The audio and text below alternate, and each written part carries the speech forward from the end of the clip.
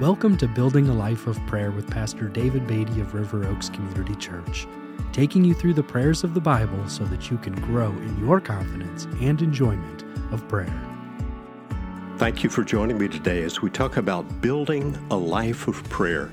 We're looking at the Old Testament book of Jeremiah. Jeremiah was sometimes called the weeping prophet because of his grief and lamentation over the sin and destruction of his people. Jeremiah often stood alone in his prayers for God's people. And we read these words in Jeremiah chapter 15, verses 15 through 18.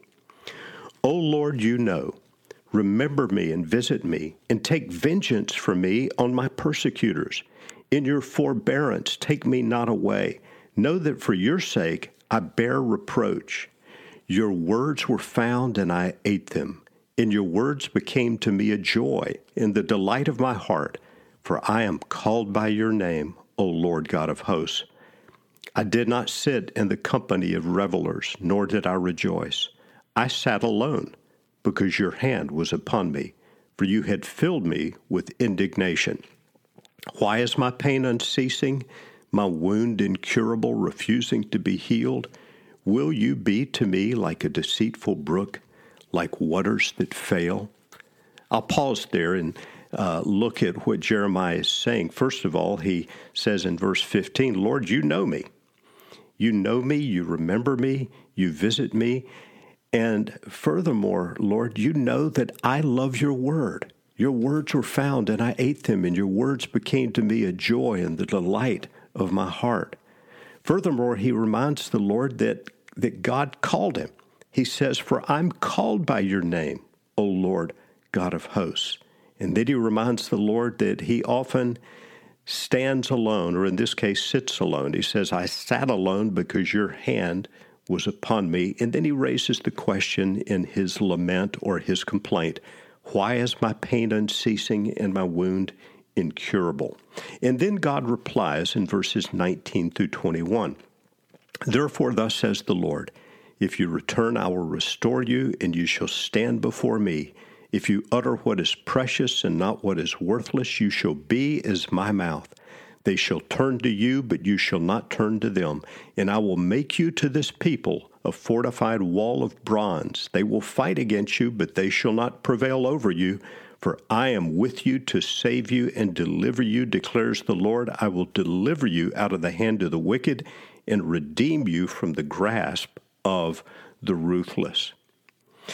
And then, in the 16th chapter of Jeremiah, as we continue reading, we find God's guidance and direction about the future, the first 18 verses of that chapter, and then Jeremiah's prayer in chapter 16, verses 19 and 20.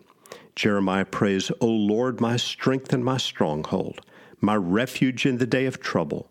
To you shall the nations come from the ends of the earth and say, our fathers have inherited nothing but lies, worthless things in which there's no profit.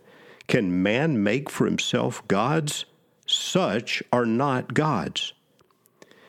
And then God replies, therefore, behold, I will make them know, this once I will make them know my power and my might, and they shall know that my name is the Lord. What do we make of this section of the book of Jeremiah? Well, first, as we've seen before, God's people must sometimes stand alone. There may be times in life when it seems that you're the only one in your family or at your school or amongst your friends who really is walking with God. And there may be prolonged times of prayer without seeing results, even times of lament or pain. But God never leaves his servants. And he uses the prayers of his servants so that others can come to know him as the way and the truth and the life, just as we find in the beautiful assurance given to Jeremiah in chapter 16 and verse 21 when the Lord concludes, and they shall know that my name is the Lord.